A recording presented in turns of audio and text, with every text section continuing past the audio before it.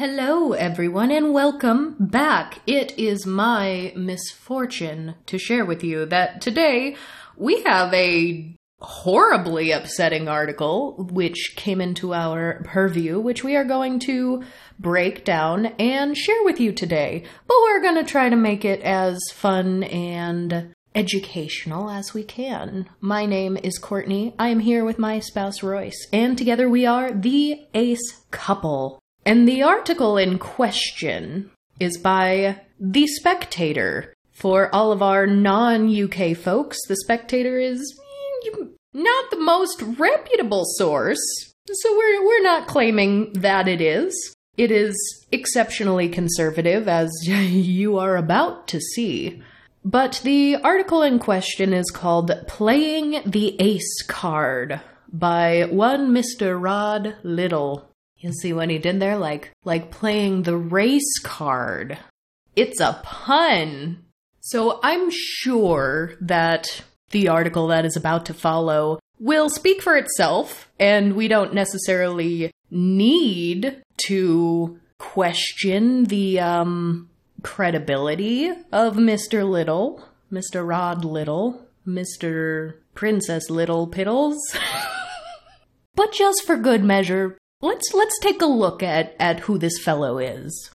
I did notice that in addition to being an associate editor for The Spectator, he has published works with titles such as Too Beautiful for You and also Love Will Destroy Everything. So I have not read these pieces of literature, but one can assume that by very nature of these published works, this fellow is definitely qualified to be speaking on the matters of love and sex. So if we were to take a little trip down Wikipedia lane... Wikipedia? That's my cousin. Wikipedia lane? Courtney Lane? I know her. This is a podcast, so you guys cannot see the daggers that Royce is shooting me right now. Courtney promised me a moment ago that she had a good joke. No. Royce has this look every time I make a bad joke. It is a look I know very, very well. And I wish we could translate in audio form what this look is. So Rod Little is an English journalist and associate editor of The Spectator with a long history of various infractions, allegations of misogyny and racism, and all of that stuff. Gasp! He has the award for being the first journalist to have a complaint against a blog post actually upheld by the Press Complaints Commission. Wow, what an honor. He also wrote an article in 2011 that led to the magazine he writes for, The Spectator, getting prosecuted for breaching reporting restrictions. They ended up pleading guilty to contempt of court in the trial and had to pay 5,000 euros for it. Wow. Why, that's even more than 5,000 US dollars. But about love and sex and all of that, Little's personal life involves meeting a woman, having a lengthy relationship where they had 2 kids, getting married, cutting the honeymoon short to have an affair with a receptionist at his place of work who was about 20 years younger than him, getting divorced from his previous wife, and then getting picked up about a year later on common assault charges, which sounds like, I don't know exactly what the American equivalent is. I assume that's just a domestic assault sort of charge here. Yeah. When she was 20 weeks pregnant. Ugh. So... Hold on, you said he cut the honeymoon short to have an affair. That's what it looks like, yes. That has to be like top 3 like worst times to have an affair. I can think of very few situations. I mean, maybe like while your wife is in childbirth might take precedence over honeymoon, but other than that, not many. So that's gonna be a yikes from me. So one little bit of levity before we dive into the content of this article. I wish to comment on the picture that they chose to go along with this, because It is a man who almost certainly is at a gay pride parade. He is wearing rainbow boa, big gaudy Dolce & Gabbana glasses, has this full-on glitter beard going on. But he is also wearing a purple top hat, which, since this is a podcast, I would forgive our listeners for not knowing this, but a purple top hat has been a staple of Courtney Lane's wardrobe for many, many years now. And since this is a UK-based magazine, I assumed this was a UK-based gentleman, but there's no way to know that for sure. I see it's just a Getty image, but it had me wondering for half a second. Let me tell you a story of the first time, well, actually the first time I ever left the country was to go to Winchester. I was teaching a workshop on Victorian hair art at a conference called Death and the Maiden, and it was at the University of Winchester. Now, I was very, very excited to be teaching this class at this conference, and I was very excited to be in Winchester and to be out of the country for the first time. And of course, I brought my purple top hat with me, because I am rarely without it when I travel. And the day before the conference started, I arrived a little early in Winchester, and I was walking down this very quaint little cobblestone kind of alleyway, and I kid you not, a man walking the opposite direction crossed paths with me, and he was also wearing the exact same purple top hat that I was wearing. We did not exchange any words, this man and I. We merely grabbed the brim of our hats and tipped our hats to one another as we passed, and then continued going on our way. And it was one of the weirdest, most magnificent things that have ever just happened to me. Because again, this was my first day in Winchester, and Winchester just seems so British and posh and so much history to my American self, who had never been there yet, of course. And I was like, of course, on a cobblestone alley in Winchester will I cross paths with a man wearing a purple top hat. That's never happened to me before, but if it was gonna happen, it's gonna happen in Winchester. But then when I was telling this story to other people at the conference that I was meeting, there were so many people who, lived there, went to school there, have lived in Britain their entire lives, and they're like, I've literally never seen someone wearing a purple top hat before. You are the first person I have ever encountered wearing a purple top hat. So only you would cross paths with someone also wearing a purple top hat, and people were just flabbergasted, and I was like, well, based on the number of people I've crossed paths with in Winchester, I have reason to believe that lots of people wear purple top hats. So I had half a second where I was like, is this the man? I don't think it is likely to be the man, but that's a very fun memory. So as with any conservative writing about asexuality that comes out of the UK, we start with some turfy bullshit. So, literally, the first half, if not more, of this article has nothing to do with asexuality. And it's not a terribly long article either. It's also not a terribly well-written one. But it literally starts with, the radical feminist publishing house Verso has begun in its tweets to refer to a section of the population as womb carriers. This conjures up for me a number of distressing images. So people who write things like this are always going to find, the least popular iterations of, trans-inclusive language. Because I have seen so many more examples that are just nicer to say in here than womb carrier. But they're always going to latch on to the weirdest ones and be like, this is common, this is mainstream, everyone's saying this, and they want you to say this too. But what really gets me is how these, quote, distressing images it conjures. This fellow has an imagination, because he paints a picture for you and sends us down a journey of what a womb carrier in fact is. The first example he gives us is a sinisterly cheerful woman in late middle age dispensing wombs to passers-by, saying, "Here you are, love, have a womb." And people are like, no, I don't really want one. But they are oppressed by her forceful, jovial demeanor. So they get the womb that they don't know what to do with, and some end up using it as an umbrella stand and mask the, quote, gamey scent with a lime and ginger diffuser placed nearby, while others leave them out at night for the foxes. That is so oddly specific. You cannot convince me that the moment this man read womb carriers, all of those details flooded immediately to his brain. He sat and had to think about this and write it out. And that's only the first image that is conjured when he thinks of womb carrier. And the second one almost confuses me more. The second image is test driving a new car and noticing that there is a pear-shaped plastic compartment built into the car just behind the gear stick, where normally there would be a circular space for a hot drink container. So, a cup holder? Cup holders.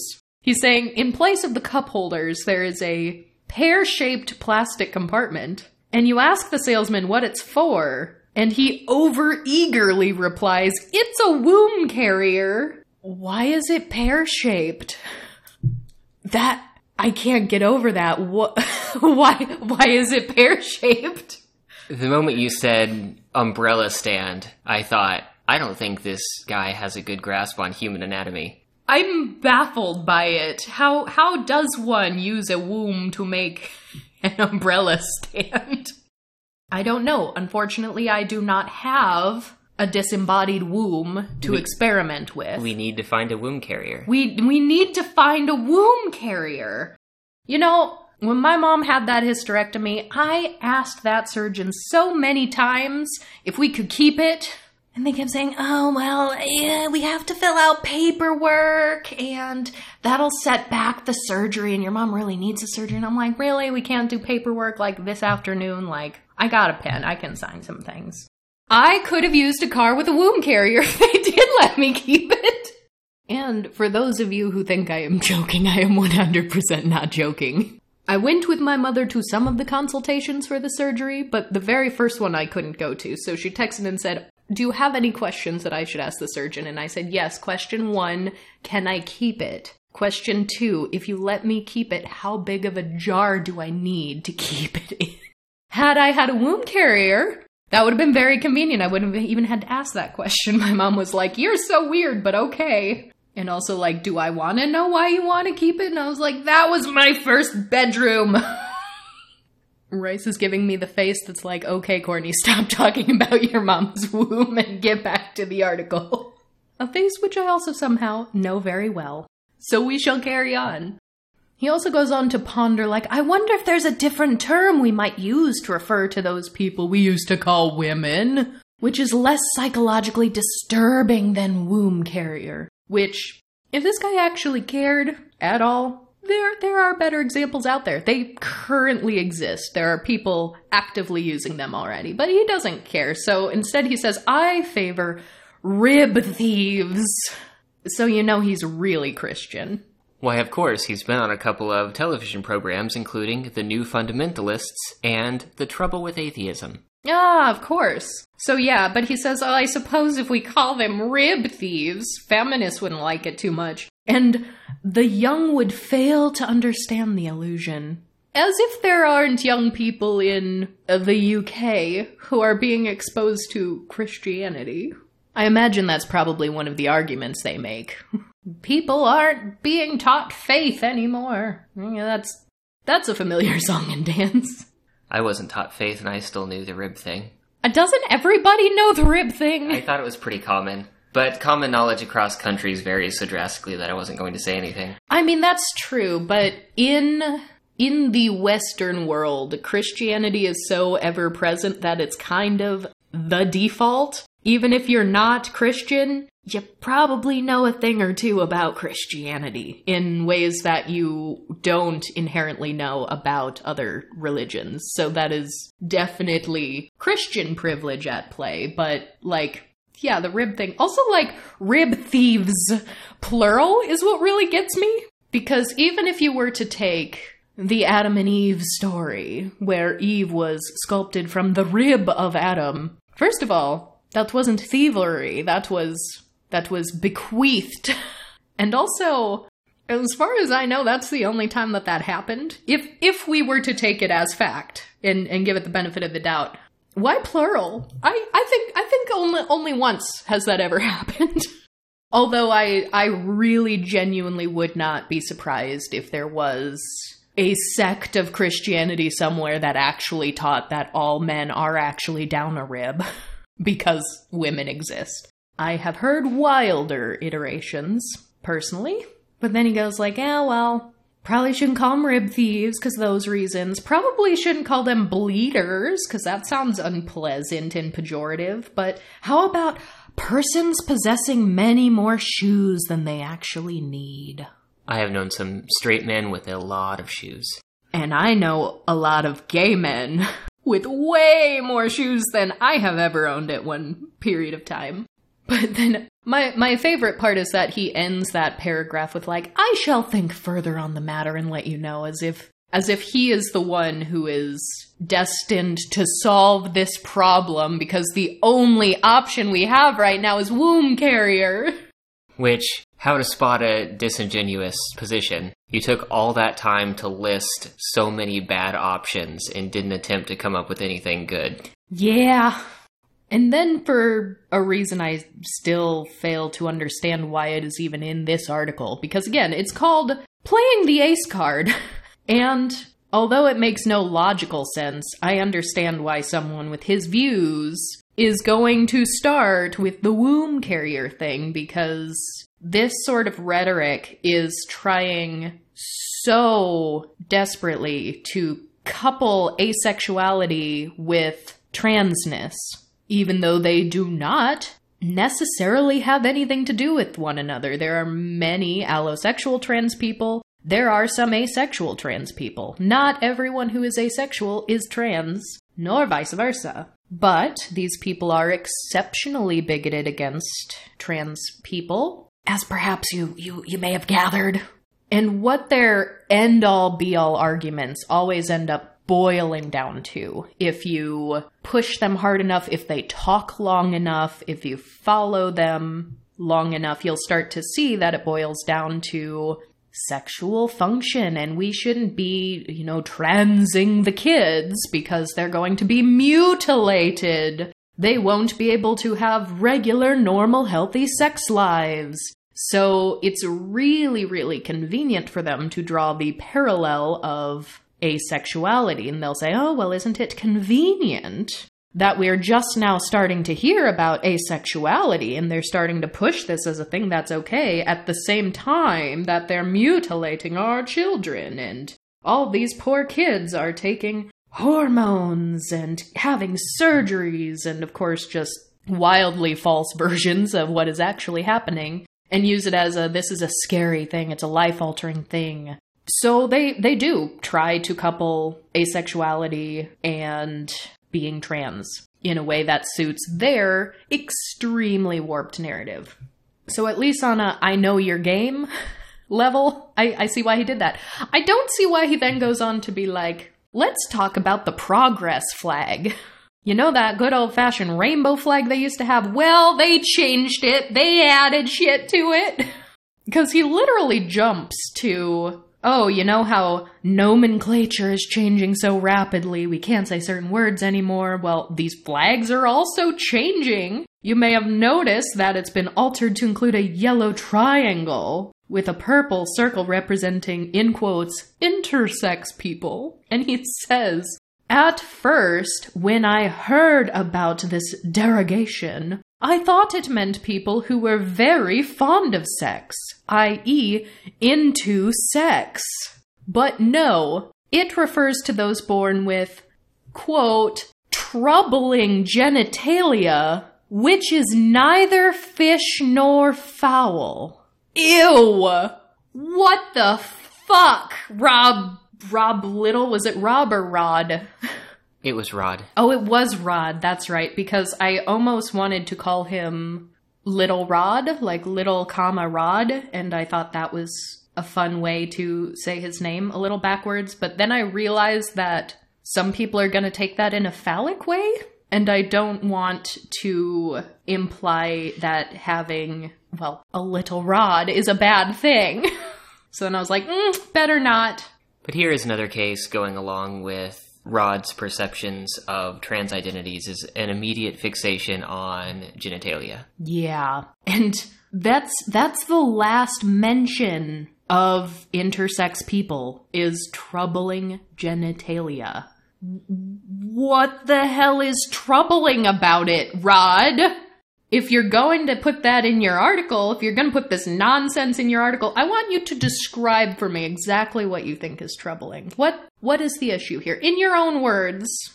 What a dick. And so he goes on to continue explaining the progress flag, that there's also new diagonal lines, one black and one brown, to represent people who are not white. And he says all of them, presumably, which means... Time to put on the tinfoil hat. He says, what about the great medieval Islamic scholar from Syria who advised that all homosexuals should be executed because homosexuality is a crime worse than any other? That means that he is also represented on the flag. Which, like, okay. It's like he goes out of his way to find the most homophobic, not white person he can possibly think of, as if that's a gotcha. And if that isn't just another form of tokenism to progress your really warped viewpoints. Also, I'll read this whole sentence because it kind of just breaks down how this guy writes, which is almost like intentionally pretentious. It's very pompous, yes. Pompous! Yes, so after being like, well, it would be very problematic if we include all of the, people who are bigoted against homosexuals and also happen to be not white. But if we're including them, like, I don't know, I see some issues. Why doesn't anyone else see the issues that I am seeing? He goes on to say, I do wonder if people of color were properly consulted before being co-opted into a common cause with people whom some might wholly wrongly and through some grave misapprehension consider to be a convocation of querulous, chippy pervs. Can you use the word perv after querulous chippy? Like, one of these words doesn't seem to fit with the rest of your sentence. I believe we gave a disclaimer before you started reading that this wasn't a particularly well-written article. No. If you're going to be this egregiously pompous, at least keep it consistent. Is that too much to ask, Rod? Which is also, what an odd sentence. What a really, really odd sentence. Because he says, oh, well, were people of color consulted before they were put on this flag? Because some people might consider the queer people represented on this flag to be perverted. But he adds a little aside like, no, but they'd think wrongly. So are you with us or against us? It's like he wants just that little shred of plausible deniability. Like, well, I said they'd be wrong. I said lots of people would think that they're perverted, but I also added a little asterisk like, meh. Which seems very odd to me because didn't I also read about this fellow that he said some, like, really horribly bigoted thing against, like, just gay sex in general? So during a point in time where there was a parliamentary debate on the use of certain psychoactive substances that included poppers or amyl nitrate, poppers are common enough in the gay community that they have a pretty strong correlation, and so part of the debate around this would be if criminalization of poppers happened, it would be disproportionately criminalizing gay people. Or yeah, the activities of gay people. It's a muscle relaxant. Yes, that's true. And Rod's addition to this conversation was basically, if you have to use a muscle relaxer to have sex, maybe that's God's way of telling you what you're doing is unnatural or perverse. Ah, see, there's that perverse.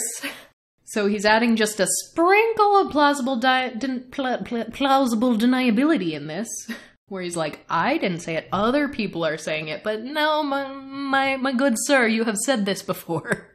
So at this point, after complaining about womb carriers and going off on a tangent about what springs to life in your mind when you hear that word, then going down the rabbit hole of talking about the progress flag, now we come to asexuality. He says still, as yet, unrepresented on the flag are the aces. I had not heard of them at all until this week. So he's definitely the one who should be writing this article. I just heard about this thing this week, and I am qualified to write about it. He explains that this is a hip new term for asexual people. Those who are not about to have sexual intercourse with anybody whatsoever. Bad definition, incorrect as we all know. He goes on to kind of describe a better definition in a couple sentences, but that's how he introduces it. Not great, but also it is not a hip new term. Ace, as an abbreviation for asexual, that's been around a while. Good chunk of time. More than a decade, if not two. Or as Stonewall, still trousering vast amounts of your money, by the way, to disseminate its specious rubbish, put it. That's definitely something I've heard, that the right wing likes to claim that Stonewall's taking taxpayer money, and boy, they really like to lay into Stonewall, which we definitely talked a bit about in our Ace Week recap episode way back when, because there was a lot of Stonewall attacking during that time. But as Stonewall put it, ace is an umbrella term used specifically to describe a lack of, varying, or occasional experiences of sexual attraction. This encompasses asexual people as well as those who identify as demisexual, gray ace, and other aspec identities. Which, there's a much better definition put right here in the article. It's almost like he willfully ignored what it actually means to make his own screwed up definition to present first. But then he goes on, and Royce, tell me if you've heard this one, because I have literally never seen or heard anyone say this. But he goes on to say, incidentally, gray ace, sometimes shortened to grace. Yeah, I've literally never encountered that spoken or written before this article. I've heard of gray sexual instead of gray asexual because the double vowels is sort of awkward. But... Yes, I've seen and heard gray sexual a lot. Like a lot. I have never just seen grace. And the interesting thing here too, because he spells gray ace I don't know. I suppose there's sort of a British and a UK versus US spelling of the word gray. I think I end up using the UK version more than the US version though, but I kind of use them interchangeably. That's one of those weird words where both spellings are right. But he uses the gray, Grey, ace, but then he shortens grace to just like the word grace, like amazing grace, like the thing that you find in Elden Ring instead of bonfires. So take that, UK, the American spelling with an A is better.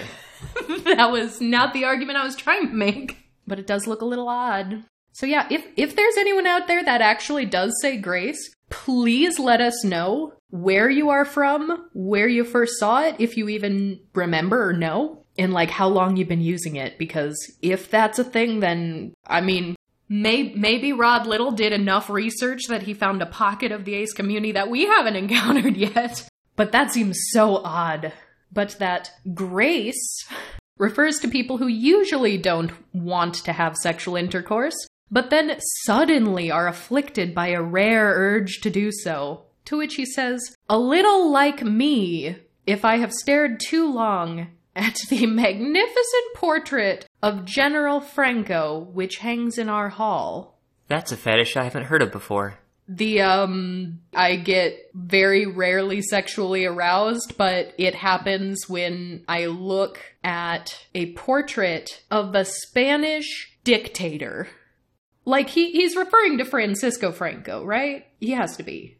So we're talking like military dictator tried to establish a monarchy with him as the king in Spain, definitely tried to, like, negotiate and team up with Hitler during that whole World War II thing that happened, and definitely said some anti-Semitic shit. Was not successful in teaming up with Hitler, but I'd say anyone willing to entertain the notion, not a dude you want to admit to getting aroused by looking at a painting of him. Nobody asked you for this information, Rod Little. You did. What baffles me is he did not have to write that sentence. No one made him write that sentence.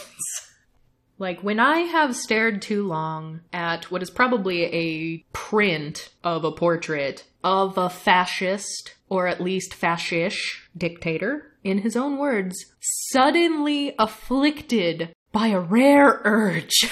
Wow. So then, here we go. He's already mentioned Stonewall, he's mentioned some turfy shit, he's mentioning aces, so it was really only a matter of time before he says one of the UK's most prominent aces is a black womb carrier called Yasmin Benoit, who attended the recent Pride March and tweeted that we must all stay mad because we're not going away. Okay, Yaz, got you.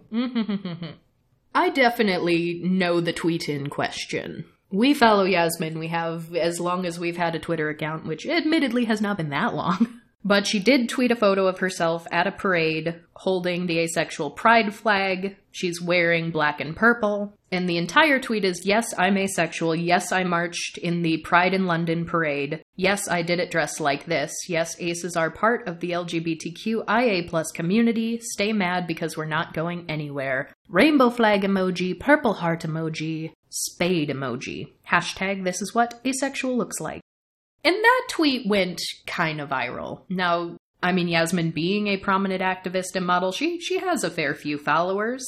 And I don't really feel like I'm even a good judge of what constitutes viral anymore because so many more things are going viral than they used to, that it kind of seems like the bar has been heightened for what counts as viral. But I don't think there's like an agreed upon, this is where something becomes viral. So to just put in perspective for you, and you can tell us, is this viral or not?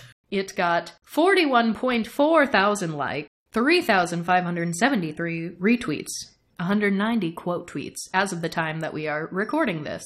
So that's a lot of attention. It's more than her average tweets get.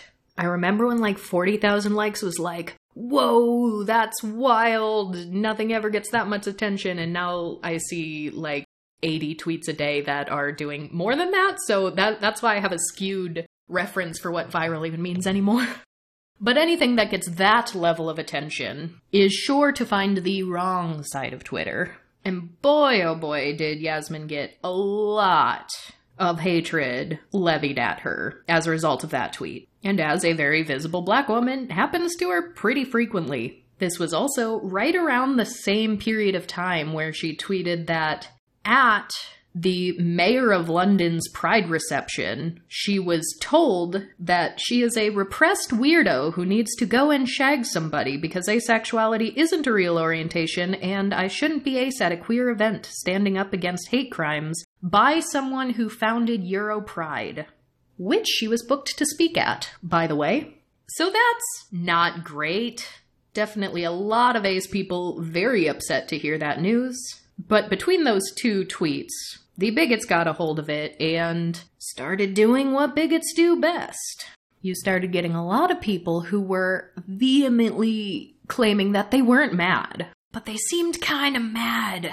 No one is mad that you're asexual. It's like building a movement around not liking cheese. The difference is there's actually people who don't like cheese. Asexuals are what we call liars. So then you get this situation that happens once a tweet gets big enough and it finds itself in the wrong part of Twitter, away from your followers and towards your haters. Then you start getting those people communicating with one another. So you get to see their real back and forth. So not only did we have those two interactions, but we have, I don't think they're all lying, but the ones wearing hooker outfits definitely are, though. Referring to what Yasmin is wearing, who, again, need I remind you, is an asexual lingerie model. So she is very comfortable in lingerie. That is her profession. And that doesn't make her any less asexual than anyone else.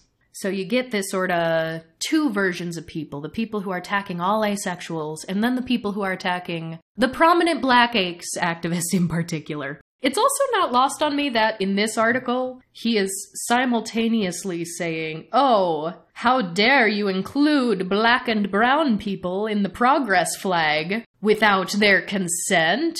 But also let me just go ahead and attack this black activist, who is the only activist named by name, by the way. Which Rod Little, why do I keep doing that? Since we all know he's listening to this, every single second of it, so I'm speaking directly to you, Mr. Rod Little. Yasmin Benoit is in fact an asexual woman. You are allowed to call her a black woman. Because I see here you are confused. You called her a black womb carrier, but when someone is a woman, you are in fact allowed to call them a woman. Since you seem to be very confused about the ever-evolving nomenclature, I do want to clear that up for you. And so you then get all the people who are like, well, asexuals aren't oppressed. Asexuals aren't oppressed. I probably saw 24 people saying asexuals are not oppressed.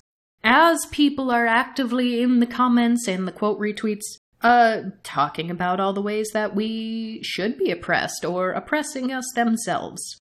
Then you get the TERFs talking, who either outright say that asexuality isn't real, or you get the ones who seem to think they are more compassionate because they'll say, asexuals who are sex repulsed, honestly, they're fine and valid, but they need to recognize that they're not LGB. They always intentionally, willfully leave off the T, and that's how you know. And honestly, I mean, use your imaginations. If you've seen this on Twitter, you know how the discourse can get. We would be here all night if I hunted down every single one of these bigoted comments and read them to you, but there was a storm of them during this particular period of time, so I can only imagine that this was what tuned Mr. Rod Little into asexuality, as he claimed he only heard about for the very first time this week.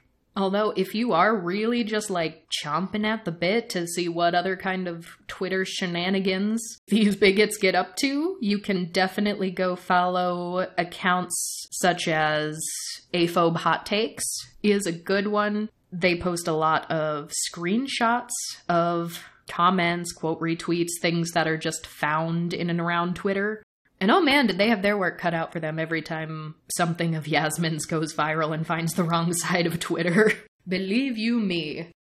So, I mean, carrying on, Rod Little goes on to talk about how, Stonewall advises people to call out ace erasure and acephobia when you see it and educate others along the way. And he quite sarcastically, I assume, says, have you been doing that? Have you noticed instances of ace erasure and become suitably incandescent with fury? Have you rung the police? I'm betting you haven't. Shame on you. Only to immediately follow it up with, here's the point. There is no such thing as acephobia or ace erasure. You cannot call it out because it never happens. They are complete and utter fictions. The supposed hate these people claim to be directed against them simply doesn't exist. There is none. Nobody anywhere discriminates against people because they haven't had sex for a while or don't fancy it at all ever. Nobody. No firm, no media organization, no comedian, no politician, no individual has got it in for people who don't have sex very often. People who do not have sex very often probably comprise about 50% of the population, but virtually none of those people would be so deranged as to define themselves in such a manner.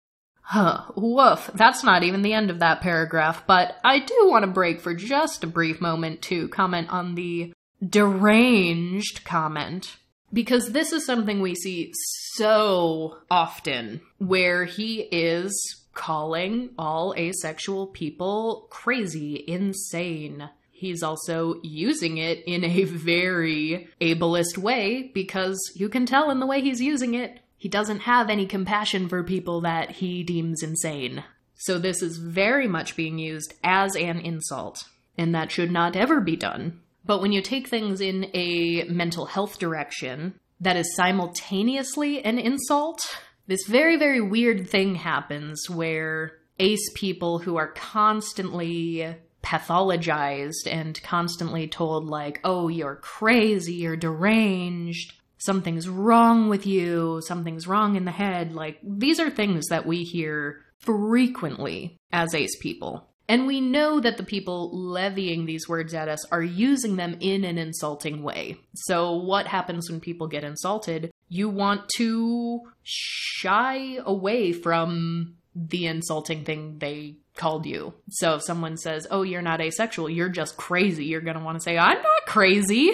But the systemic ableist undertone of this is that you are allowing them to use mental illness and disability as an insult, when it should not be used as an insult in the first place, because that further stigmatizes people with those mental health issues. And that's just something I want everyone to sit with and think about a little bit, because as we've talked about many a time, there are people who are asexual and have a variety of disabilities. So this could be very easily further stigmatizing to those people also. I want you to think about your differences between when someone calls you crazy versus when you see a TERF call asexual people, you know, a mutilated trans person, for example, because you don't really see even cisgender aces say, I'm not trans, in a very, like, defensive, awful way, because we don't see trans as an insult. The people saying that, the TERFs, they definitely do, or they can see that as a bad thing and negative. Most people in our ace queer community know that that's very much not the case. So if someone calls them trans, they aren't going to be so defensive and backpedal like, oh, that's a bad thing, that is an insult, I am not trans. I don't want you to think that I am trans, I am merely asexual. So think about that comparison. Next time someone pathologizes you and uses a mental illness as an insult, think about the difference in how you would respond. And it can be really hard to decouple those feelings because we know that these people using these words like deranged, insane, we know that they mean it as an insult. So we want to distance ourselves from the insult. But really just think about what that means to you and why you personally view that as an insult that is to be distanced from. You know, that kind of reminds me, very, very short tangent story just about, like, what do you consider an insult?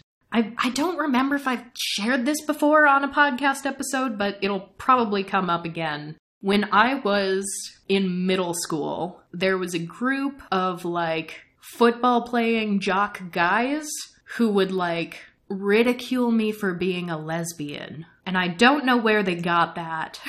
Because I did not even think at the time that I had the capacity to even be romantically or queer platonically attracted to a woman. I know better by this point, but I was like, I like boys back then. But I also had gay friends. My mother and grandmother, whom I grew up with, they all had gay friends. I did not think that these people mocking me for being a lesbian was like an insult. So I just, like, took it, because in my mind I was like, well, that's not a bad thing. They meant it to be a bad thing, but I was like, there's nothing wrong with that. And I also had the thought in the back of my mind, like, I would rather they be bullying me for being a lesbian than someone who actually is a lesbian and just isn't out or actually has some concerns about this. So I was like, this is a perfect arrangement. Doesn't bother me, and someone else who it might hurt more isn't getting it. So yeah, I was just like, in hindsight, I think I was bullied. I think I was bullied a lot during school, but I was like almost unbullyable because I was like, it doesn't bother me, joke's on you. And that's just one example of that, so I don't know. Next time someone tries to pathologize your asexuality, channel 7th grade Courtney and let it roll off of you. But let's finish off this remarkably awful paragraph. He continues with, people who do not have sex very often are not put in prison for this behavior or prevented from marrying. There is no debate about what hospital wards they are allowed into, nor arguments over their suitability to compete against womb carriers in exciting sporting events. Had to bring it back to trans women one more time, didn't you? Just had to get that extra dig in there, because again, this is what they do. And I know some of you listening have not seen this firsthand, and this is why I think it's so important, because one could look at this article and say this is just an extremist, right-wing, conservative take, and we should pay it no mind. But this is where it starts, right? Like, we've seen this bubbling under the surface for years now, and it is gaining more and more traction. And I think back during the girl guiding fiasco during Ace Week 2021, I think that was a lot of people's first encounter with like, whoa, where is all of this coming from? Not only just like one-off bigots, but like a coordinated bigoted attack by hundreds of accounts. And ever since then, it's just been an increase. It has just been an increase. We see this all over the place now. And now, yeah, it's a very conservative right-wing publication, but it is being published. This is published in a magazine. It's only going to go up from here. So I'm not saying, like, follow these publications. I'm not saying definitely don't subscribe to them. Definitely don't follow them. Don't give them that. I'm not saying you need to watch these publications like a hawk. We'll probably do that for you, it turns out. But we need to know their tactics. If we know what they're doing, what their strategy, what their game is, then we can keep tabs on it as it evolves. And that's how we can try to actually organize together to push through it. Because this is far from over. It seems to only be getting worse. Not only in the UK, in the US as well. I've seen an uptick from Canadian accounts recently as well. It is spreading, I'm sure, to even more places than I have observed. So let's end this last little paragraph here. He leaves it as, in short, a tiny handful of lunatics, there we go again, have constructed a new victimhood and confected a hatred supposedly directed at it. This imaginary hatred is vital because it serves to define them, even though it doesn't remotely exist. It is the logical progression from all of those hunkered down under the rainbow flag, determined to be defined and victimized by what they do with their genitals. And again, bringing it back to what they do with their genitals. In asexual discourse, we are so quick to jump in and correct people who say like, oh, people aren't oppressing you because you don't have sex. We're gonna jump in so often and say like, actually, that's not the definition of asexuality. It's about the attraction, not the action. It's about whether or not you're sexually attracted to people, not whether or not you do or enjoy or have had sex, which is technically correct. But I think this is just another plot point to show that they don't care. They do not care. While we are busy branding what asexuality is and the way we talk about asexuality online, which is increasingly going towards the attraction, not action sort of phrasing, they're building their own brand of what asexuality is. And we need to be cognizant of that, because too often we think, oh, there's an individual person here who doesn't understand what asexuality is. Let me teach them what it actually is in a tweet or two. And bigotry is often an intentional misunderstanding, not ignorance. It may be built upon ignorance, but there's a certain point where it is willful, not unintentional. It is, and that's the thing that I don't think we discuss enough, is that there is willful, intentional, organized bigotry being hurled at aces right now. And a big part of their strategy is to boil it down to genitals, because that is exactly what they do with trans people. And if they can do both simultaneously and put out this narrative that is impossible to decouple asexuality from transness, that further strengthens their mission. And that's just something we need to be more aware of as we go forward, because he has read the Stonewall definition of asexuality. He put it right in his article. He does not give a fuck. He does not give a fuck. Nor would I say most people using this logic and these definitions, they don't care. So where do we go from here? I don't know. I cannot solve all of the world's problems. I've been a bit at a loss for it myself over the last couple years, but I think broadening the conversation past defining what asexuality is and isn't, I think is a good start, because now is the time where we really do need to be organizing. Mostly because they are.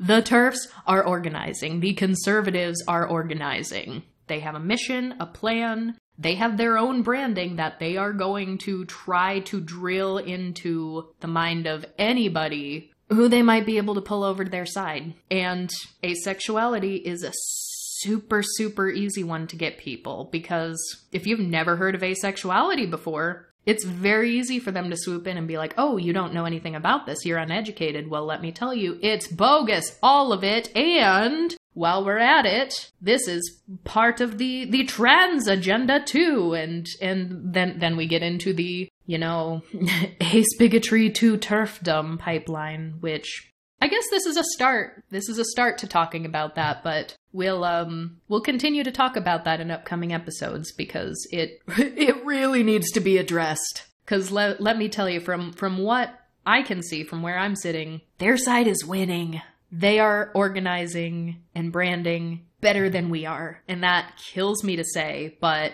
they are gaining ground at a rate that seems to be faster than we are gaining ground.